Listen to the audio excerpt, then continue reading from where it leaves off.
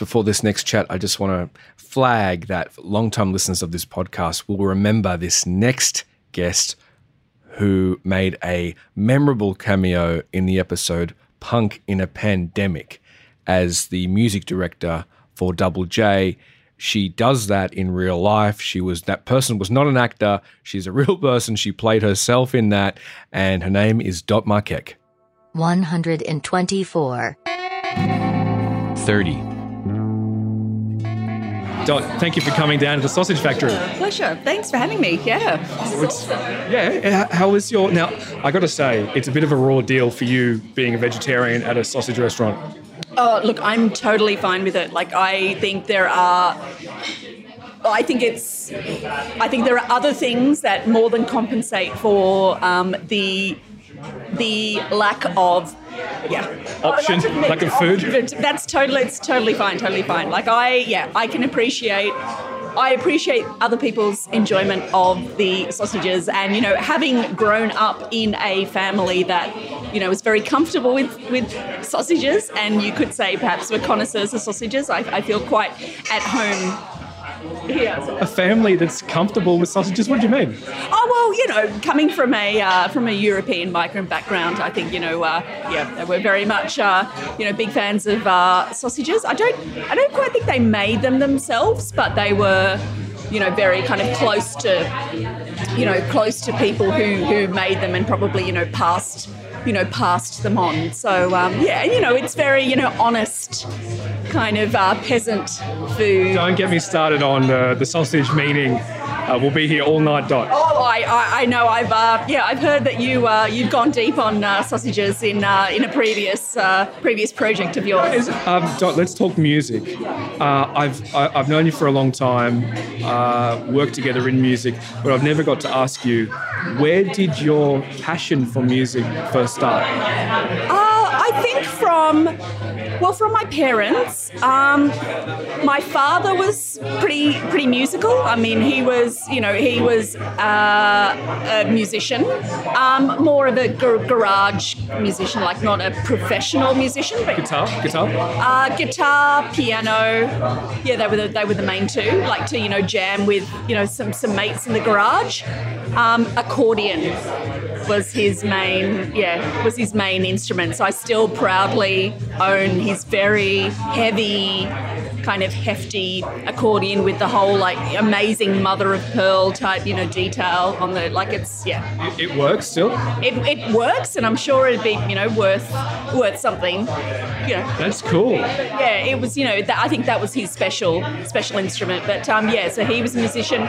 Mum, not an appreciator of music. So I think that's kind of partly from that, and partly from just, I think, growing up just kind of glued to 80s radio. I think just probably having the radio on all the time, I think, in the background, whether I was inside, like with the TV on or the radio on, or outside, like just taking the radio out into the backyard, like, when I was helping Dad in the garden or, helping Mum putting the washing out, I still, kind of insisted on having the radio on and just turning it up really, really loud. So, you kind of like, kind of softens the blow of getting kind of, roped into those chores as well. So, and then when you learnt to drive, if you learned to drive, were you always fiddling with the radio, the car radio? Was that a big thing for you? Radio in the car? Well, no, oh gosh.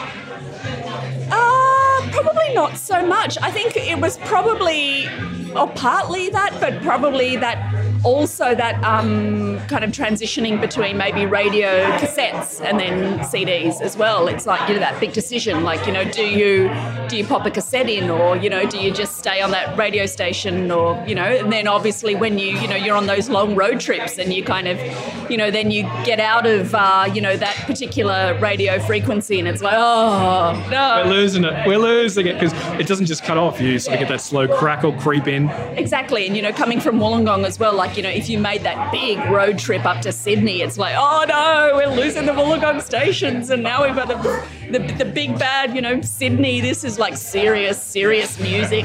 But also exciting, right? Yeah. In a way, yes. It was like, oh, am I ready for this yet? We're not in Kansas anymore. Definitely not. Yes, Michael. Yeah, it is. It is funny when you're driving around and you've got different radio, and there's a lot of interesting local radio in Australia, like doing commercial, community, every sector. Yeah, absolutely. And I just, I kind of wish perhaps I. Was exposed to a bit more than that. I mean, just in what I do kind of day to day, I often, tell myself I just wish I had an extra pair of ears, an extra set of ears. You always do, just so you can just listen to as much as possible. It must be tough as the music director for Double J when you're listening to so much and you're listening critically and then you're programming. There's not always a lot of time to listen for pleasure. Yes. I think that's I think that's just a consequence of the job. And I am not saying this in a critical way. I'm not saying this in a kind of a woe is me kind of way. It's just I'm saying it in a more matter-of-fact way. I think that's one of the consequences of the job, in that I rarely listen purely for pleasure these days. And if I do, that music that I do listen to is so far out of the remit of Double J or any music that I would remotely consider as suitable for that kind of audience anyway. So it kind of, it really, there's a clear delineation. So that kind of helps in that way, but yeah. Dot, I was hoping you could play a game with me. Sure. The game is called Artist Association. Okay.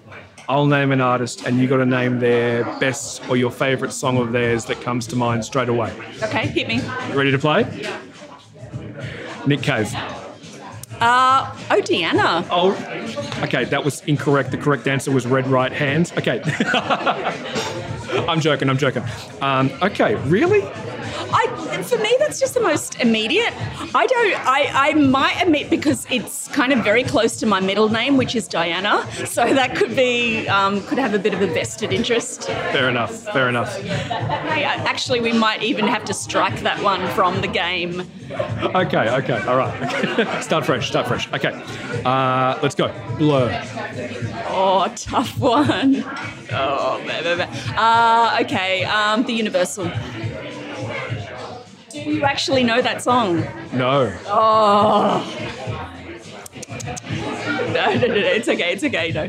Wait, as soon as you say The Universal, the separation between the true fans and the true fans. That's fine, it's fine. I'm not judging.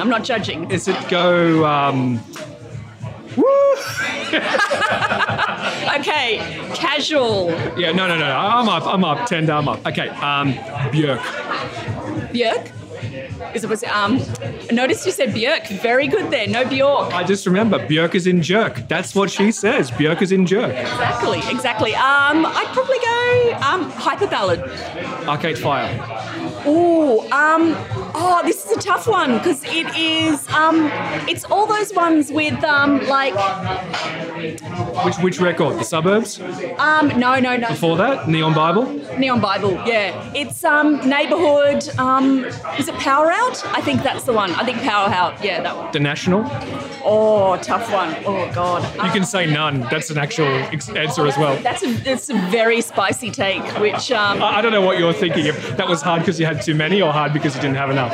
Oh, maybe. Oh, gee. Maybe Blood Buzz Ohio. Yeah. I noticed this week on Henry Wagon's show, he did an Ohio special segment. Did you hear this? No, I didn't. No. Yeah, he was playing just songs about Ohio with Ohio in the chorus. It's great. So that was what National. I don't even think he fit in the National. There was just songs about Ohio. Yeah, he just had found all these songs about Ohio. Anyway, John Farnham. Ooh, tough one. One. Really? If you He is one of the greatest singers Voice-wise. all time. Yes, thank you. Yeah. If you hit those notes that he hits, He's got an incredible register and tone and so emotional in his voice. It's an incredible voice, you're right. yeah. I can't remember if it was that song. It might have been one, but there's a particular song, I think that was a very early song, obviously, that was written by Russell Morris. And I think he passed on singing it because he said that he couldn't do it justice. Really? Well, yeah, okay, it's hard to compare Russell and John Farnham, though. Was it that way, or it could have been the other way around? Oh, okay. Actually have to strike this. Either way, they're hard to compare. It could have been something that John Farnham wrote and Russell Morris ended up singing it. But can I just establish that Russell Morris is also one of the greatest Australian singers? You think so? Yeah, Sweet Sweet Love is amazing. Absolutely amazing. Yeah. Awesome, I have to look it up. Dot, I'm going to let you get back to your dinner. Thank you so much for coming in.